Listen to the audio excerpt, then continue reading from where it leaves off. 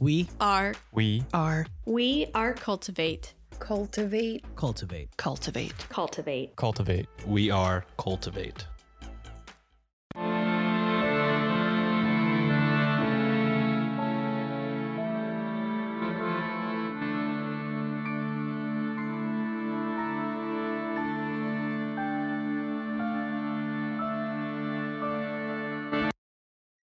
Hello and welcome to Ye Olde Crime, where we discuss the funny, strange, and obscure crimes of yesteryear. I'm your host, Lindsay Valenti, and with me is my sister and co-host, Maddie Stengel. Hello. Hi. I would say how are you and how's it going, but I saw you last night, so I have a better idea than most weeks.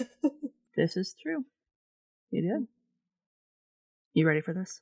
I am. So this is the first one that's not Spooktober. Yep, we have passed Spooktober. You should have, by now, if you were listening in order, heard our Halloween special, which I'm sorry for my horrible Nicolas Cage impersonation. I'm not. I had the best time with that episode. It was a really fun episode to edit. Yeah, I don't remember much of it. I just know that I had a great time recording it, and so I'm really excited for people to hear it, because that's us at our like peak slap happy sisterly hangout time. So like that's a couple glasses of wine and some cheese and crackers type level. But we were stone cold sober the whole time. We were stone cold sober, so you're welcome. But yeah, you can imagine that we were not stone cold sober, and that's how we would be if we were not sober. Eating cheese and gossiping about ghosts. So, we're traveling this week. Where? You'll find out. We are going to be discussing Edward Ned Kelly. Okay, the last name has some indications, yeah. We're going to Europe, at the very least. If not. We're going to start there. Is it on an island, perchance? Yes. Yeah. Yeah, I know where we're going. All right. Information was pulled from the following sources. A 2011 WSJ article by Enda Curran. I'm going to go with Curran. What? A 1974 Australian Dictionary of Biography, Volume 5, listing by John V. Barry. 1953 The Mirror article. 1880 Leader article. 1880 The Age article. 1880 The Argus article. G.com, my favorite. Iron Outlaw. The National Museum of Australia. State Library of Victoria. And Victoria Collections. I didn't include Wikipedia this week because I literally did not even touch it. Dang. I had that much source material that I was like, I don't need you. Wow. But that made you feel powerful. I only used it to help me look for source material. And then I was like, bye, bitch. Thanks for doing a lot of my work for me. Man. So sorry, Wikipedia. Honorable mention, Wikipedia. Honorable mention, yeah. Inspired by. And links to all of these articles will be included in the show notes. If you want a playlist of all our episodes on YouTube, click the link in our show notes or in our link tree and subscribe today for not only a list of our full catalog, but a separate list as well, just of our Can You Crack the Cramp Word segments. So this takes place in New Zealand. I got it. You're there. You're in the spot. I'm in the spot. The Philippines. Let's pay attention. You know, the Kellys of the Philippines. The famous Kellys of the Philippines. famous Philippines Kellys. Edward Ned Kelly was born in either December 1854 or June 1855 in Beveridge, Victoria, Australia, to parents John Red Kelly and Ellen Quinn. Red Kelly. It's a very Yeah. cool middle name. Well, that was his nickname. Oh. red, quote unquote. All right. Has a little bit of a darker undertone now. Yeah, he's got a he's a bit dangerous sounding. Red. It makes me think of that 70s show. It does. She was dangerous too. She was. Yeah. Mm-hmm. Kitty. Mm-hmm. I loved her. Anyway, Ned's father, John. Was it John? Yes. Ned's father, John. There are so many names in this. Oh my God. Was born in Tipperary, Ireland in 1820. And in 1841, at the age of 21, he was sentenced to 7 years in a penal colony in Australia for stealing 2 pigs. They must have been really big pigs. And they must have just really hated John.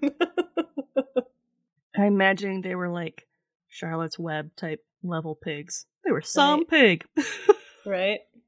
Maybe he was saving them from eating. He was saving 2 babies from their faces getting eaten. And then he just got thrown into a penal colony for not letting those pigs. The French were like, no. We need those pigs. Can't have it. Can't do it. It's God's will. You gotta let those pigs eat those babies' faces. To Australia you go. Yep. After arriving at Van Diemen's Land in 1842, or Tasmania. Okay. I never knew that name of Tasmania before. I hadn't either. I had to Google it. I'm like, what the hell is that? It's Tasmania. Okay. All right. I kind of like that it was called Van Diemen's Land. Sounds really badass. Tasmania is just as badass. Yep. John moved to the Port Phillip district in 1848 after serving out his sentence. And it was there on November 18th, 1850, that he married 18-year-old Ellen when he was 30 at St. Francis's Roman Catholic Church in Melbourne. Nice. Went down to Melbourne. Mm-hmm. Fancy. They would go on to have 5 daughters and 3 sons together, the eldest of which was Ned Kelly. Nice. They all sounded like maybe they lived through childbirth and stuff. One of them didn't. Still. So I'll get there. But that's a lot of kids. 8 kids? Dang. 5 daughters, 3 sons? Wow. Yeah. Ned's and his siblings included Mary, who was born in 1851. I think she's the one that didn't make it. I think she's the one that she lived a month and then she passed away. Okay. Annie, who was born in 1853. Ned, born in 1854, 55, around there. Maggie, who was born in 1857. Jim, who was born in 1859. Dan, who was born in 1861. Kate, who was born in 1863. And Grace, who was born in 1865. I'm sorry, as an aside, all of those names would be really fantastic to listen to in an Australian accent, so good job on the names. Dan. Yeah. Right? Dan. Like when I could hear them. I could hear them all in my head. Can't repeat them, but excellent choice. So Ellen Quinn, the mother, along with her 6 brothers and sisters, had arrived in Australia in 1841, having emigrated from County Antrim, Ireland. Her father, James Quinn, rented land in Brunswick for dairying, milking cows, and he hired John Red Kelly to help work it, which is how the 2 met. Ooh, scandalous. So he hired him after he had done his stint in prison. Yeah. I bet that was probably one of the few jobs he could get after that. Yeah, it sounded like in all my research that a lot of places, if you had been served jail time, a lot of places didn't want to have anything to do with you. Doubly so if you were Irish. Yeah. So I think it's an Irishman helping another Irishman out. And it was ballsy too, because he was in prison for stealing livestock. And he let him work on his dairy farm. Like that would have been a risk. But when he was stealing the livestock, That was during the famine, the Great Famine. Yeah. So, not that I'm saying thievery is okay, but people do what they feel they need to do in times of need like that. Yeah. Mm-hmm. Saving babies' faces. Doing God's work. The pair lived at the Quinn home until they were able to get their own place in Beveridge in 1854 for 70 pounds, or around 6,000 pounds today. Dang. Cheap. The family moved to a plot of land that was 21 acres, and in January of 1859, John built the family a 2-room timber cottage, and Ned was about 4 at that time. Okay. In 1862, Ned started attending the Roman Catholic school in town, along with his sister Annie, who was 9, and Maggie, who was 6. Within 6 months, he had learned to read and write before the family moved just 2 years later in 1864, after his father sold their farm for 80 pounds, or around 7,900 pounds today. Okay. So making some profit. Yeah, a little bit. But the house was the big selling point. Probably, although it wasn't. I mean, it was a 2-room house. It wasn't. Still, better than nothing. A McMansion, but it looked nice. I saw pictures of it. It looked nice. In 1865, Ned saved a 7-year-old boy named Richard Shelton from drowning in Hughes Creek at Avenel. Ned, who was 10 at the time, dove into the water to pull him out before taking him to his parents' hotel. The family was so grateful that they awarded him a green silk sash as recognition for his bravery and his Irish heritage. That's really cute. Right? That's so cute. It also had gold in it. Thanks for saving our son. Here's his sash. Like, they just had a sash? I don't know. That's crazy.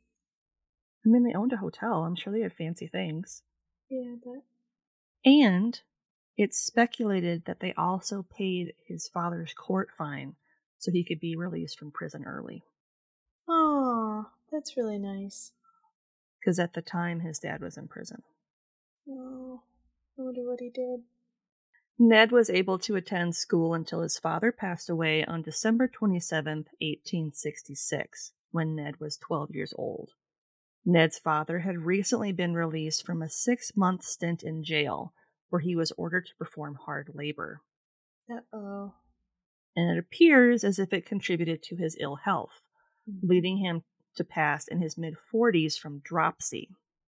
Now, we've discussed dropsy in the past, which is an alcohol-induced illness that bloats the body, which makes sense if you consider the fact that John took up drinking heavily after his release.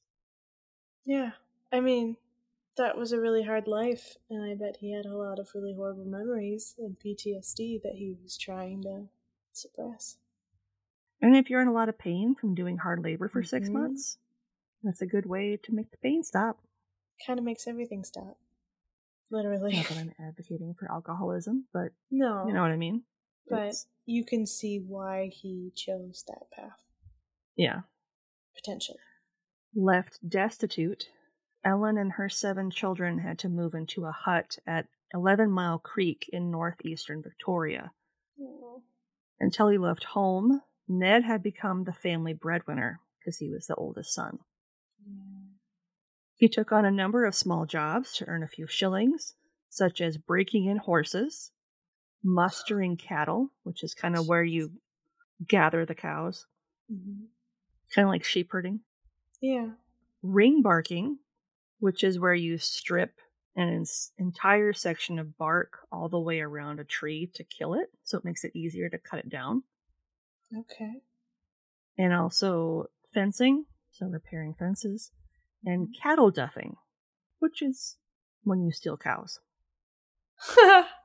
Just like his dad. Full circle. Only cows, not pigs. Ned's storied life of crime began at the age of 14 in 1869, when he was arrested for assaulting a Chinese man, and was held for 10 days in the Benalia jail before the charges were dismissed by Magistrate Alfred Wyatt. Great. It's not like he was experiencing racism, so let's just spread it. and continue to be racist too. Great. Okay. I can't remember because there was a lot going on when I was researching this. Yeah. I think in relation to this assault of a Chinese man, it was a matter of, I think it involved horses. Like the man had accused him of stealing a horse, and he was like, yeah, no, I didn't do that. And some sort of scuffle happened. He's like, shut up. Yeah. I think that's kind of how it started. Okay. So it was all bad, is what you're saying. It was all bad. Yeah. Okay. The next year, in 1870, he was once again arrested and held in custody for almost 2 months for being a suspected accomplice to Bush Ranger Harry Power, who taught him all he knew. He was once again released due to lack of evidence. Okay. So a bushranger is basically someone who lives outside of civilization. Think of an outlaw living in the wild bush of Australia. Okay. They commonly, during the 18th and 19th centuries, preyed upon miners, who were primarily Chinese, settlers, and the Aborigines of the less populous areas of Australia. Okay. So great. Preying on the right kind of people. Damn. I will give you a spoiler in that this story, none of that happens. Okay. So he was taught how to do it, but he never actually did it himself. He never actually went after those types of people. Okay. He didn't prey on anybody that was worse off than him. Okay. Okay. So it's not that kind of story. Okay, thanks, Yay! Ned. Thanks, Ned. At the age of 15, again in 1870, Ned was convicted for a number of offenses and spent 6 months in jail for assault. Great. Again, likely for a horse, because not long after his release, he was arrested again, this time for accepting a stolen horse. Oh, okay. So he didn't steal it, but the other person did, and because he was like, yeah, I'll take that stolen horse, he got arrested. Yep. Awesome. But I didn't steal it. He spent 3 years in prison for it and was ordered to perform hard labor. Awesome. They really liked hard labor down there, huh? Yeah, they did. Was that kind of the majority of it? At this time, yes, a lot of it was hard labor. Dang. Because they're having them basically build their own prisons. So he was released from prison in 1874 at the age of 18, and in this year his mother got remarried to a man named George King. She had 4 more children with him. Dang.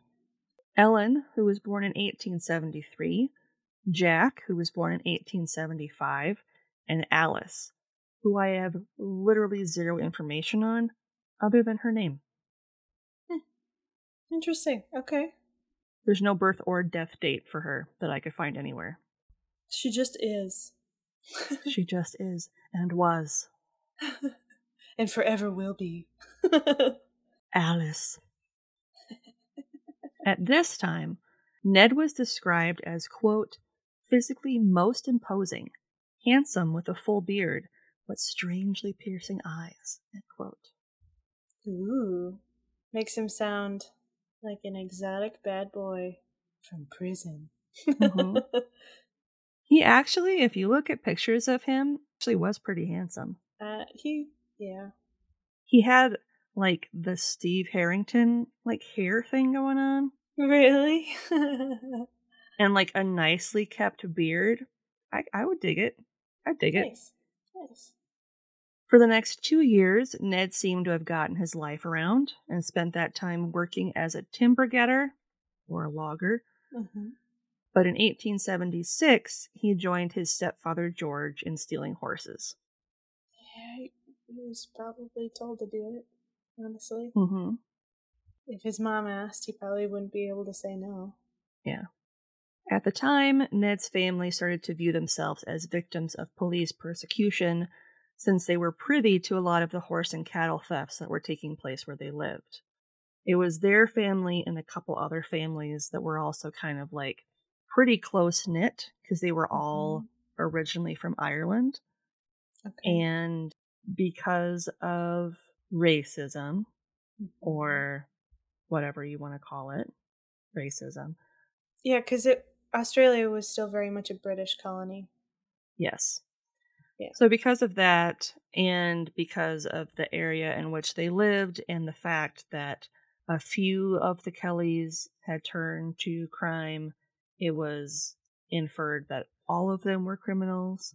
So the police tended to be like, well, you guys are all just criminals. So yeah, you're all bad, so one of you must have done it. Yeah, so one of you must have done something because you're all bad. Mm-hmm. In 1877, Ned was arrested for, quote, riding across a footpath and drunkenness, end quote, which was odd because Ned didn't drink. Okay, that sounds like a roofie situation. That's kind of what he said when he was later asked about it. He's like, I don't drink. So he maintains that he was drugged. Which, I mean, there's really no way of proving that, but... Especially then. Ned's younger brother James was arrested at the age of 15 in 1873 for cattle rustling and spent 5 years in jail for it. Jeez. Following his release, James moved to Wagga Wagga in 1877, where he was again sentenced for stealing horses, and this time he spent 10 years in prison. God. Okay. So at this point, he's now, 30? And he spent half his life in prison. Yep. After he was released in 1887, James turned his life around and spent the rest of his life crime-free until his death at the age of 88 in 1946. Okay. I'm just letting you know that. He's not dead yet, obviously, but... Yeah, but that's just like, our stories don't end happily, so what happened? Well, that's the middle brother. Okay. Ned's other brother, Dan, was arrested and sentenced to 3 months in prison in 1877 at the age of 16 for property damage. That doesn't seem like as intensive a sentence. I wonder what the property damage was. I can't remember. That's okay. I just picture him like knocking down a ceramic something. And then they're like, 3 months! Yeah. And he's like, what? Yeah, I think it was something stupid, if I'm remembering right. It was just something really dumb. In April of 1878, police trooper Alexander Fitzpatrick went to the Kelly home to arrest Dan for stealing horses. When he arrived at the home, Ned allegedly shot him twice, according to Fitzpatrick. Ned denied that he was even at his mother's house that night, but during a trial, 3 other police officers testified that he had confessed to committing the crime. Cute. At the time, the only people in attendance at the house were Ellen, so the mother, Dan, the youngest brother, the sisters Maggie and Kate, Maggie's husband, Will Killian, and their neighbor, William Williamson. What a name. Billy Bill. Billy Bill. Bill Billison. Bill Billison. Fitzpatrick had apparently grabbed a drink at the tavern before going to execute the arrest warrant. While at the Kelly home, he made a pass at Kate, who was 14 at the time, and Dan started a scuffle with the officer as a result. Yeah, I bet. Makes sense. Uh-huh. Gross. During the fight, Fitzpatrick's gun went off and nicked his wrist, so he shot himself in the wrist. And was embarrassed because he was trying to be a pedophile. Shot himself in the head.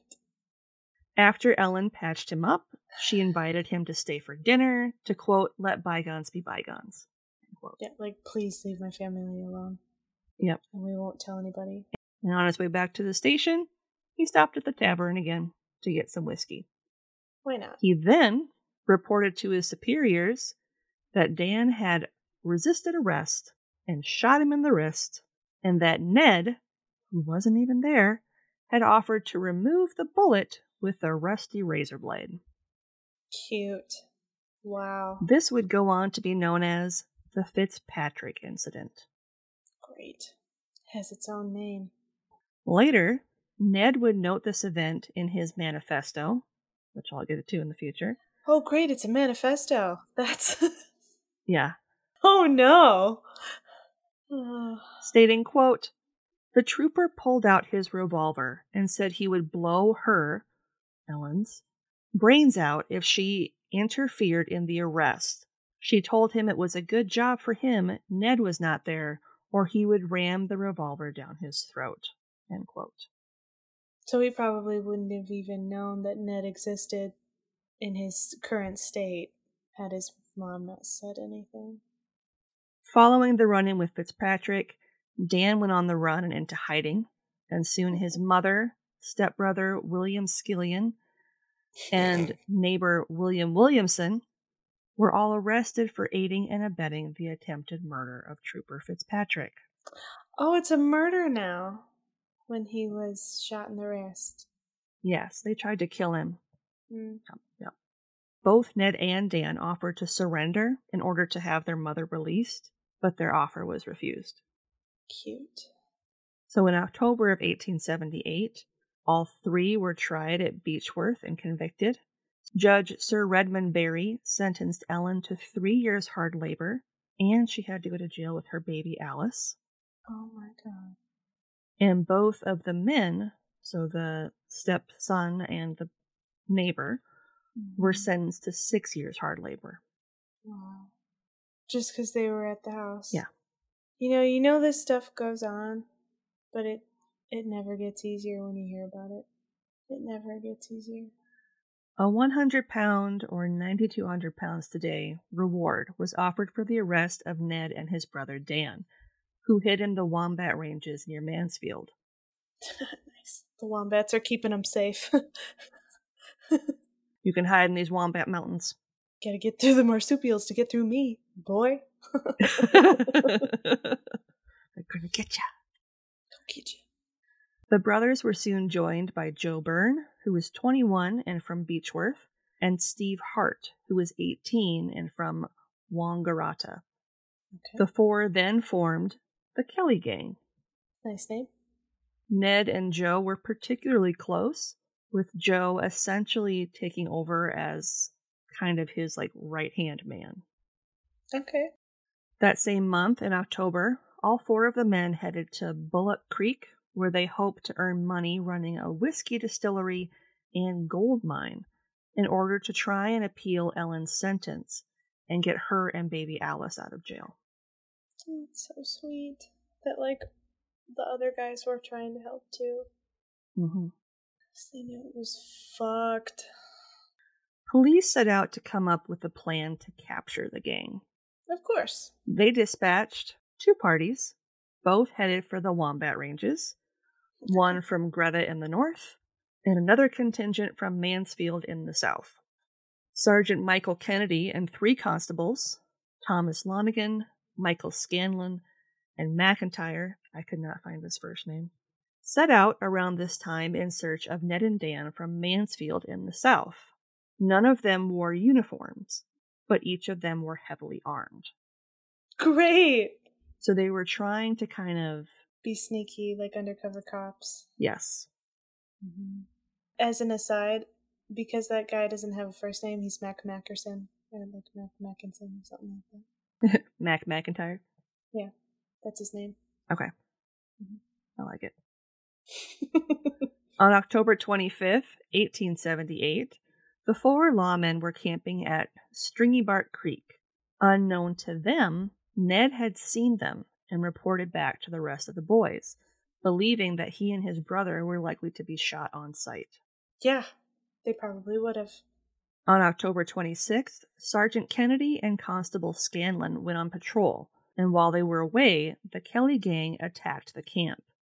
Ned shot and killed Constable Lonigan after he drew his revolver, and Constable McIntyre surrendered.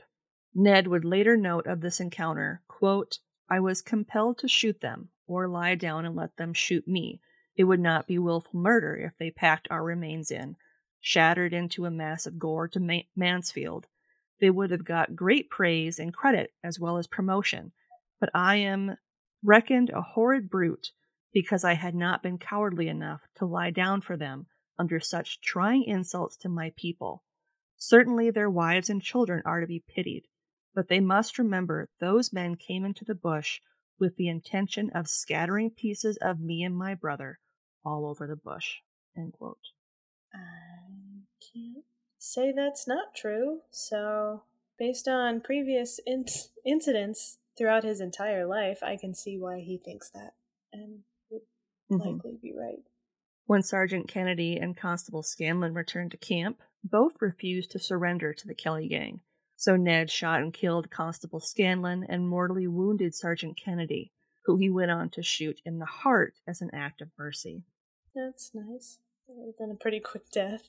Yeah. Of the four, only Constable McIntyre survived and was able to escape to Mansfield to report the murders. Great. Joe kept Constable Scanlon's ring after Ned shot him dead off his horse. Damn. Joe was also seen as the more glamorous of the four, as he wore distinctive high-heeled boots, was fond of reading and writing, and was also classically handsome. I didn't. Okay, I'm sorry. I don't know why this is so funny, but all I can think of is like, he's classically handsome, he likes nice things, he wears high-heeled boots, but because he likes reading and writing, he's gay? That's all I can think of. Like, that's the part where they were like, oh, look at this guy, he reads and writes, woo! Like, none of the other things matter to me. I don't know why. It's so, like, Mr. Fancy over here. Mr. Fancy over here. Sorry, that's really awful. No, I was kind of thinking the same thing when I first read and wrote that. I was like, that's hilarious. Reading and writing. And your fancy boots. Your fancy high-heeled boots. You keep nice quills in those boots? A couple weeks later, on November 15th, the government issued a proclamation of outlawry and offered a £500 or 46,000 pounds today reward for the capture of any member of the Kelly gang, dead or alive. That's not good.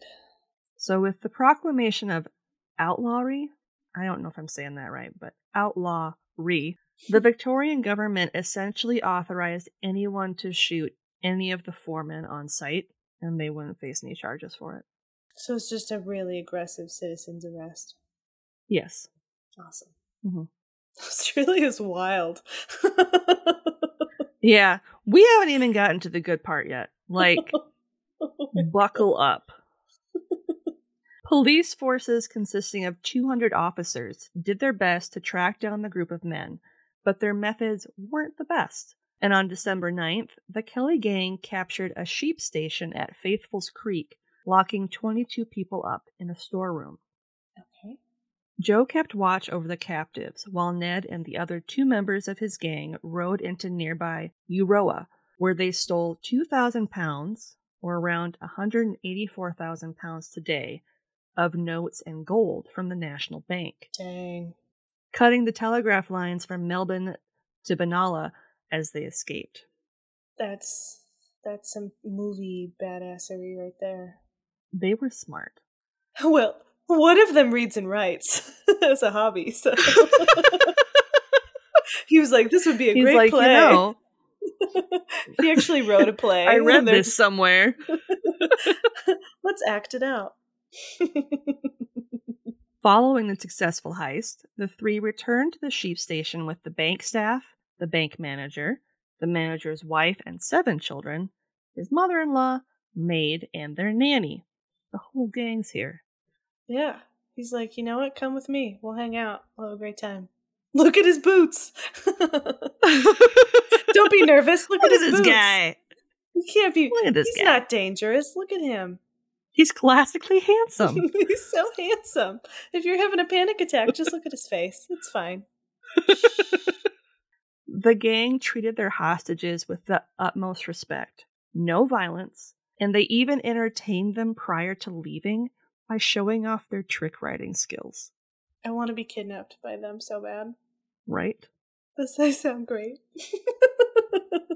An artilleryman who was later stationed in Euroa following the robbery spoke with the townspeople and reported, quote, "The people in the bank told me that with the exception of the robbers taking the money, they never offered the slightest insult to anyone.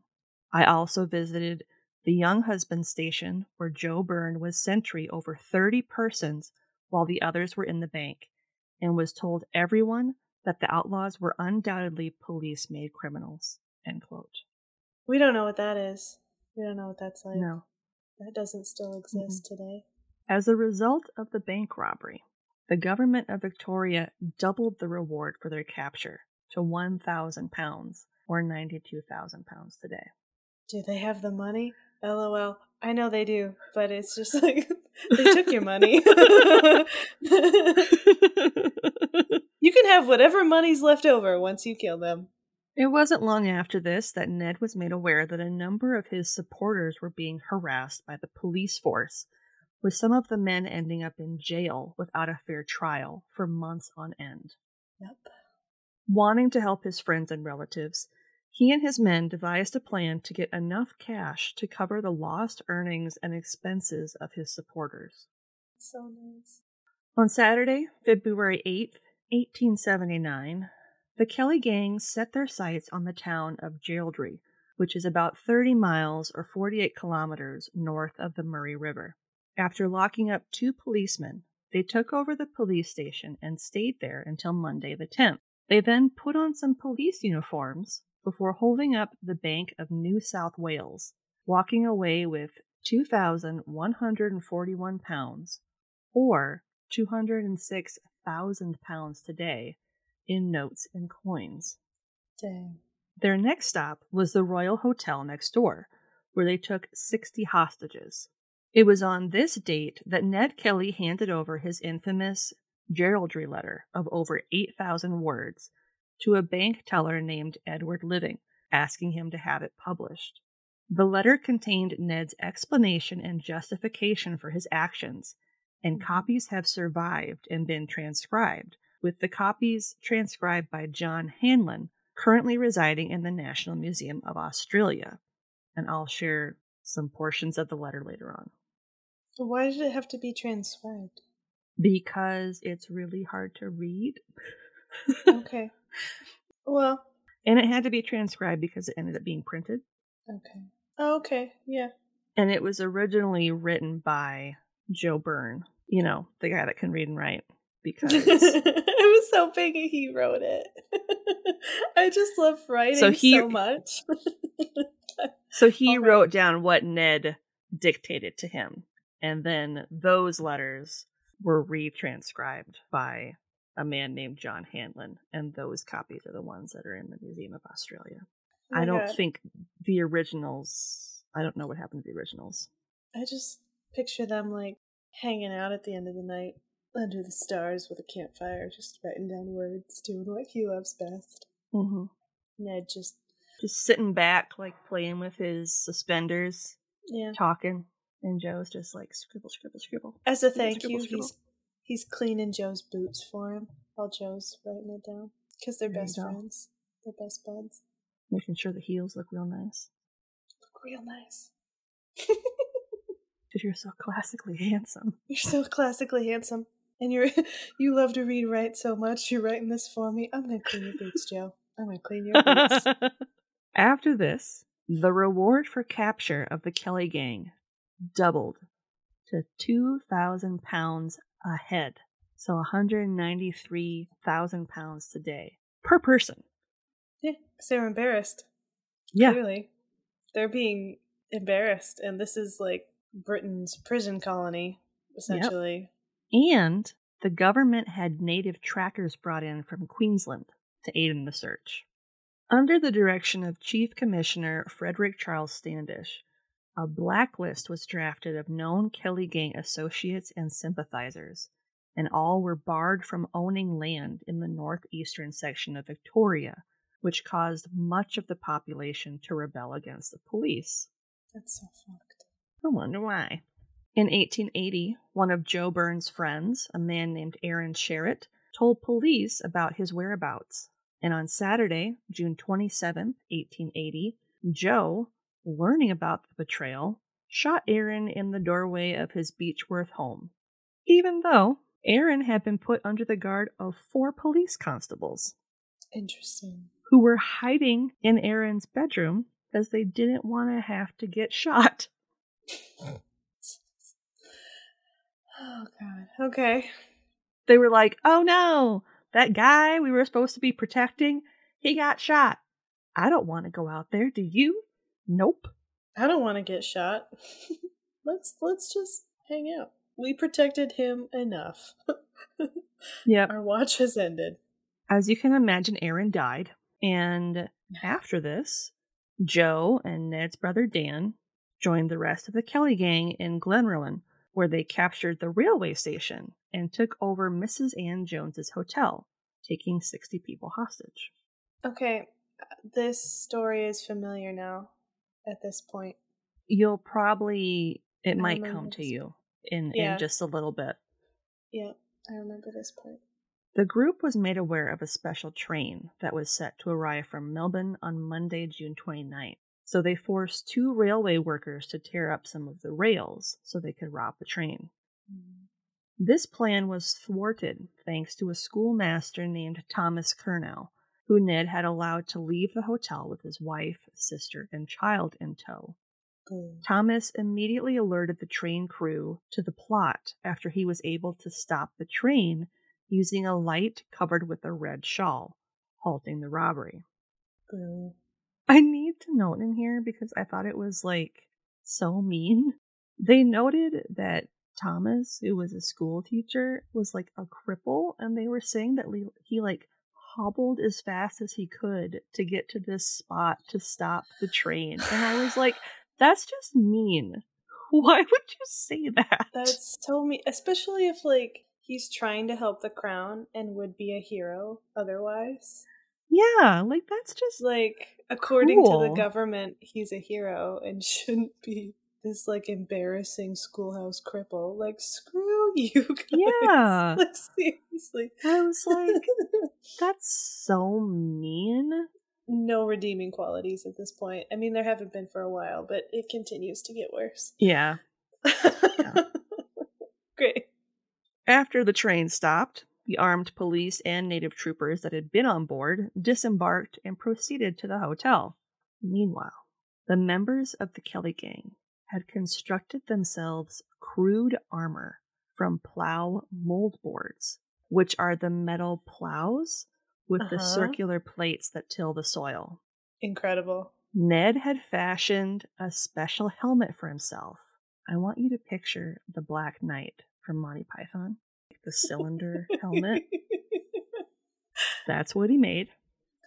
Incredible. In addition to breast and back plates, and he also wore an apron that weighed around 90 pounds or 41 kilograms.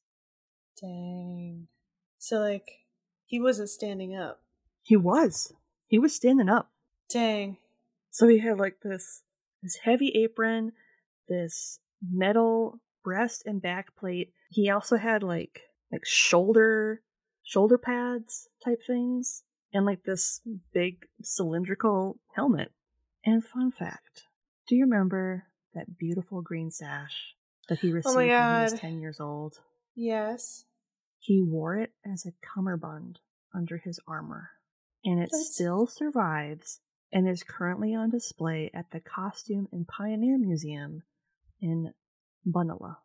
I love that so much.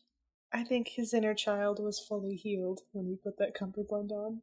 He was like, this is where I'm supposed to be. We did it.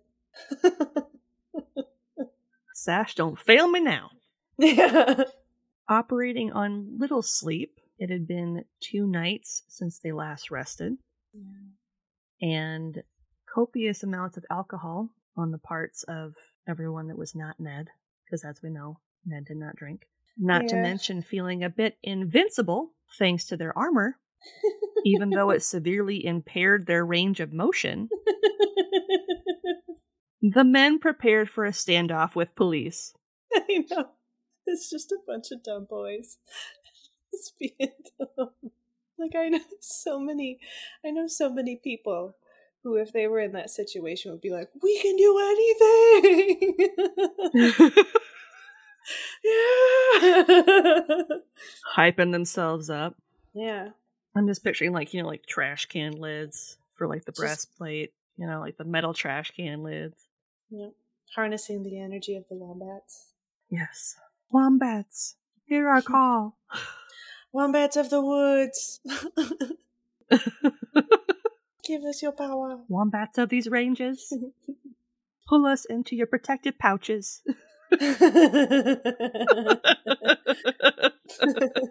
Journalist Tom Carrington, who witnessed the action in Glenrowan, described Ned Kelly as follows, quote, "There was no head visible, and in the dim light of morning, with the steam rising from the ground, it looked for all the world like a ghost of Hamlet's father with no head, only a very thick neck. The figure continued gradually to advance, stopping every now and then, moving what looked like its headless neck mechanically round, and then raising one foot onto a log and aiming and firing a revolver. Shot after shot was fired at it, but without effect." End quote. He can't see. He props his leg on a log and is like, "Right then, let's fucking do this." What the fuck? Superintendent Hare, along with the police, headed to the hotel and opened fire at 3 a.m. The superintendent was shot in the arm, and Ned was shot in the foot, hand, and arm. The 3 other members of the Kelly gang returned to the hotel to regroup, while Ned went to hide in the bush and alerted the sympathetic townspeople that their goal of stopping the train had failed. I bet that was tough. Yeah, so remember how he had all those hostages in the hotel? Yeah. Most of the men that were in there were like, "We're with you, Ned." And they were in the woods, ready to help fight alongside the Kelly gang. That's so nice. The police continued to fire upon the gang in the hotel, and Joe was shot in the thigh while taking refuge in the hotel bar. He ended up bleeding out. Yeah, like you could hit a really good artery. John Sadlier noted Joe's final moments. Quote, "We were told that Byrne had been firing and was in great spirits, boasting of what the gang was going to do. The work was hot, and he went to the counter for a drink. Finding that the weight of the armor prevented him from throwing back his head to swallow the liquor, he lifted the apron-shaped plate with one hand, while with the other he lifted the glass to his mouth. In this attitude, a chance bullet struck him in the groin, and spinning around once, he fell dead." End quote. I've asked somebody once, like, being shot in the groin, is that really, like, that dangerous? And they're like, yeah, you get shot in the groin, you bleed out, you die. You don't think about it. And you're like, oh, it's fine. You don't. And it's definitely not. Yeah. Just getting shot in general is not great. But especially in the groin. Yeah, not a good place. Meanwhile, the women and children of the town were also trapped inside the hotel, doing their best to avoid getting hit by police fire. Cute. I love that the police don't care. Yeah. Ned returned to the hotel around 5 a.m., still covered in his armor, but was finally subdued after sustaining bullet wounds in both his legs. He'd been shot 28 times. And he was still just, like, walking to the hotel. Yeah. With probably well over, like, 120 pounds of extra weight. Yep. Damn. At this point, the bulk of the hotel captives had been able to escape, with the last 2 leaving the building around 10 a.m. 2 of the captives were unfortunately caught in the police crossfire. An old man named Martin Cherry, who was hiding in the detached kitchen, was fatally wounded, again by a police bullet to the groin. And the son of the hotel keeper, John Jones, was hit in the abdomen and died at the hospital. Again, really gotta love that the purpose of protecting the people was just gone at that point. Did not care. From The True Story of Ned Kelly's Last Stand, quote, "And then a wail of agony cut through the darkness. It was young Johnny Jones. A police bullet had smashed through the wall and into frail Johnny, just above his hip. Mortally wounded, he screamed for help. 'Oh, mother, I am shot.'" End quote. That's so sad. Mm-hmm. Ned was moved to the railway station, near death, when Father Matthew Gibney arrived off the most recent train. Upon the urging of Ned's sisters, Kate and Maggie, he gave Ned last rites before heading towards the hotel to look for the other members of the Kelly gang, so he could do the same. With Ned in custody and Joe dead, Dan and Steve were the last two of the gang to be dealt with. The police continued their firefight at the hotel until around 3 p.m., when they just decided fuck it and set the whole building on fire. So they've been constantly shooting for 12 hours. Yes. And then they just burned it down. Yep. Yeah, really into the people. Yeah, really looking out for the locals there. Father Gibney entered the building prior to it fully going up in flames in order to perform last rites. And he also wasn't sure if there were other civilians that were in there, so he went in there to try and pull them out. He noted that 3 bodies were inside. That of Joe, who was pulled out by the police, so, the one that died, and those of Dan and Steve, who had both taken poison before being burnt almost to a crisp. The Kelly and Hart families came to claim the bodies of Dan and Steve, and both were interred at Greta Cemetery after their wake at 11 Mile Creek on Wednesday, July 1st. Ned Kelly was brought before Judge Sir Redmond Barry on October 28th and tried for the murder of Constable Thomas Lonigan at Stringy Bark Creek. After being found guilty, he was sentenced to death. Judge Barry famously concluded the sentence with, quote, "And may the Lord have mercy on your soul," end quote. Cute. To this, Ned retorted, quote, "I will see you there where I go," end quote. Hell yeah, Ned. Take him down. A massive effort was made to stay Ned's execution and see his sentence commuted to life in prison. 3 days before his planned execution, a petition with more than 32,000 signatures was put before the governor. After an hour with the executive council, it was decided that the execution would continue as planned. Of course. They, really embarrassed them. There was never going to be any plan. The entire country could have wrote signatures and it wouldn't have mattered. Mm-hmm. Edward Ned Kelly was hanged at the Old Melbourne Jail at 10 a.m. on Thursday, November 11th, 1880, at the age of 25, before a crowd of 5,000 people. Yeah. His last words were, quote, "Ah, well, I suppose it has come to this," end quote. Although a journalist later changed them to, quote, "Such is life," end quote. Not as cool. Not as cool. Don't wax poetic. Say what he said. And remember how Ned told the judge he'd see him after death? Mm-hmm. Well, 12 days after Ned was hanged, Judge Barry dropped dead in his chambers on November 23rd, 1880. Hell yeah, Ned. I'm going to become a demon just so I can take you with me. I'm coming for you. I'm coming for you, brother. The following are excerpts from the November 12th, 1880 edition of the Argus regarding Ned's incarceration and execution. Quote, "Immediately after sentence of death was passed on Kelly, additional precautions were taken to ensure his safe custody in the Melbourne jail. He was placed in one of the cells in the old wing, and irons were riveted upon his legs, leather pads being placed around his ankles to prevent chafing. When he could get anyone to speak to, he indulged in brag, recounting his exploits and boasting of what he could have done when at liberty had he pleased.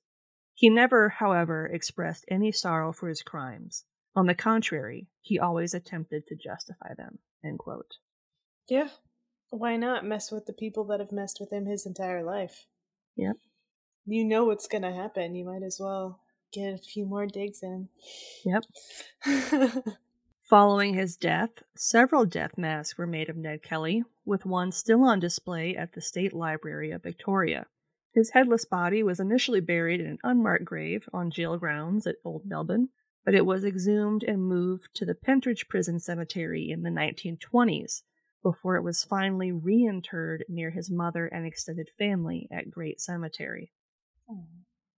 Over the course of 2 years, it took the Victorian government, a large contingent of the police force, not to mention the exorbitant rewards, a total of £100,000, or £9.3 million today, just to track down and put to justice 4 men. Justified according to them.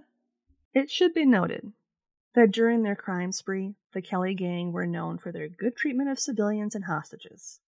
No one they ever captured was hurt by them, and if you'll remember, the 2 that were injured and later died had been shot by police, not by any of the gang members. And they took care of their families. Yep. They did all the robbing because they wanted to send that money to people that needed it. According to journalist and author Stanley Clive Perry Turnbull, quote, Ned Kelly is the best-known Australian, our only folk hero. Popular instinct has found in Kelly a type of manliness much to be esteemed. To reiterate, courage, resolution, independence, sympathy with the underdog. The legend brought into being the phrase, as game as Ned Kelly, for describing the ultimate in bravery, inspired numberless imaginative tales and folk ballads, and has taken new life in Sidney Nolan's series of Kelly gang paintings. But you're terrifying. The legend still persists, and seemingly has a compelling quality that appeals to something deeply rooted in the character of the average Australian, end quote. Ned's mother, Ellen Kelly King, passed away in 1923 at the age of 91. Yeah. It's said that her last words to her son Ned before he was hanged were, quote, mind you die like a Kelly son, end quote. Nice. As for Ned's siblings, Mary, the eldest, like I mentioned before, only lived for a month. His sister Anne got married and had 2 daughters before passing away in 1872 at the age of 19. Oh. Right? His sister Maggie was married twice and had 14 children between the 2 before passing in 1896 at the age of 38. She had 14 children before she was 38? Yeah. Dang, she was a busy lady. Busy lady. Just very busy. And I didn't go down the rabbit hole on like how many made it, how many didn't. I was just like, that's a lot of kids. Like, congratulations. Let's just keep moving. Yep. Damn. His brother James never married and passed away in 1946 at the age of 88. That's the one I mentioned at the very beginning. His sister Kate got married and had 7 children before passing away in 1898 at the age of 35 after she drowned. Oh, which is sad. Ned could have saved her. Yeah. And finally, his youngest sister Grace got married and had 9 children before passing away in 1940 at the age of 74. I couldn't find a lot on his step-siblings, so that's why I didn't really go into them. Yeah. Well, and honestly, he probably didn't interact with them much, because a lot of this went down, like, shortly after his mom remarried. Yeah, because he was 18 when all this kind of started, when he kind of took off. Yeah. So going back to the Geraldry letter, his manifesto. It was essentially, as I said, Ned Kelly's manifesto. It was 56 pages. Hell yeah. And below are a handful of excerpts written by Joe, as told by Ned. Oh, Joe. Quote, but it is not the place of the police to convict guilty men. As it is by them they get their living. Had the right parties been convicted, it would have been a bad job for the police, as Barry would have sacked a great many of them. Only I came to their aid and kept them in their billets, in good employment, and got them double pay. And yet the ungrateful articles my mother and an infant, my brother-in-law and another man who was innocent, and still annoy my brothers and sisters and the ignorant unicorns, even threaten to shoot myself. But as soon as I am dead, they will be heels up in the Maru, There will be no more police required. They will be sacked and supplanted by soldiers on low pay in the towns and special constables made of some of the farmers to make up for this double pay and expense. Mm-hmm. It will pay government to give those people who are suffering innocence, justice, and liberty. If not, I will be compelled to show some colonial stratagem, which will open the eyes of not only the Victorian police and inhabitants, but also the whole British Army, and no doubt they will acknowledge their hounds were barking at the wrong stump, and that Fitzpatrick will be the cause of greater slaughter to the Union Jack than St. Patrick was to the snakes and toads in Ireland. Damn. The Queen of England was as guilty as Baumgarten and Kennedy, Williamson and Skillion, of what they were convicted for. End quote. Mm-hmm. This is my last fun fact. Okay. Ned Kelly is listed in the top 100 of the world's most influential Irish, and one of Australia's best-known historical figures. He was also the subject for the world's first feature film made in Australia in 1906, titled The Story of the Kelly Gang. Nice. And that is Edward Ned Kelly. I love it. He sounded really cool. He did. His whole gang was pretty cool. I mean, as soon as I saw like the illustration of what his armor looked like, I just pictured him as the Black Knight from Monty Python, like the whole time I was researching him. How about you? Like I was just, yeah. I feel like, yeah, I think Heath Ledger played him. He did. Mm-hmm. Yeah, I remember that. And Orlando Bloom was Joe. Oh. Yeah, there have been a lot of movies and stuff made Fitting. about him. Yeah, there's been a lot of books, movies, plays, ballads. Yeah. Yeah, like when you were saying that, I was like, I remember this, because I watched that movie with Heath Ledger. Looking for more content? You can find us online at yieldcrimepodcast.com. If you'd like to see pictures from this week's episode, not to mention bonus content and funny memes, make sure to follow us on Twitter at YieldCrimePod and on Facebook and Instagram at YieldCrimePodcast. On TikTok, of course you are. Follow us at Yield Crime Podcast.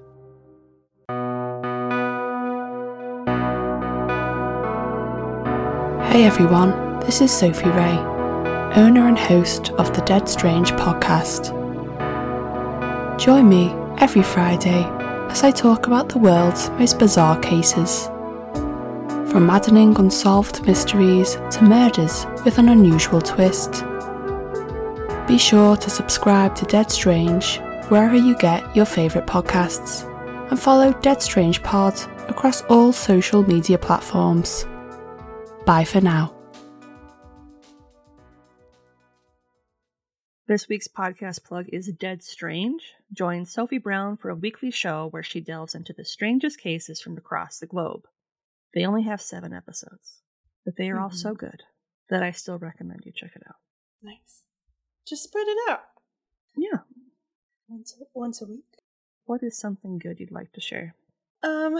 Something good. So this week, actually, I had a freelancing job that had taken me out of my house to do an event.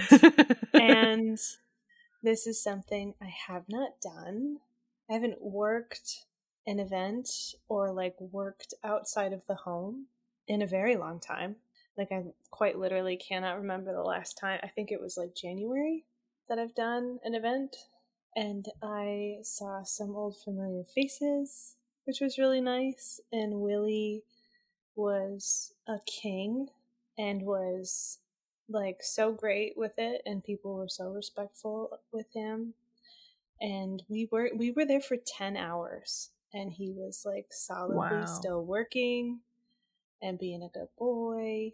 And I met a new friend, and yeah, it was just a really like refreshing time. And then the next day I got to see you and our family and your husband's family, who I haven't seen a lot of them in probably years at this point, like pre-pandemic. So it was just a nice little social weekend. So I was really tired today. Yeah. Like my social battery is very much empty and I need to recoup, but it was really nice to kind of, it was like riding a bike going into events like that. So it was super great. Nice. What about you? What's one good thing? I did my second 5K for the year. Yay! I signed up for it, I think the middle of the month, and did it. And I think I did okay for time. It wasn't as good as the Twin Cities Marathon time, but it was still pretty good. And it was the first 5K for this. It was the Sunrise Trail 5K, and I think they're going to do it again next year. Nice. And they're going to try and do it during our Stagecoach days, I think. Nice. So they'll get more people, and Yeah. I plan to do it again next year. Awesome. Yeah. Super cool. On that note, we're going to shut her down. Shut it down. Bye, y'all.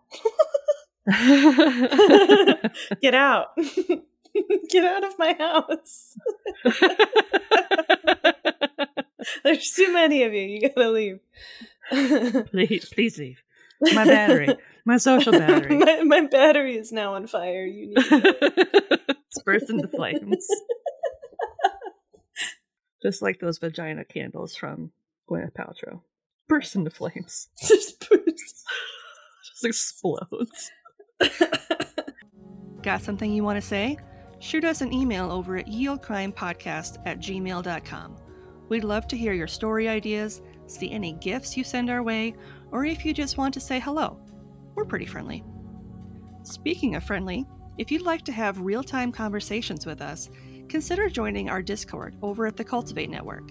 You can chat with us over at the Old Crimers Cubby, or catch up with any of the other great creators that are part of the Cultivate family of podcasts. Just click the link in our show notes or over on our link tree to get started today.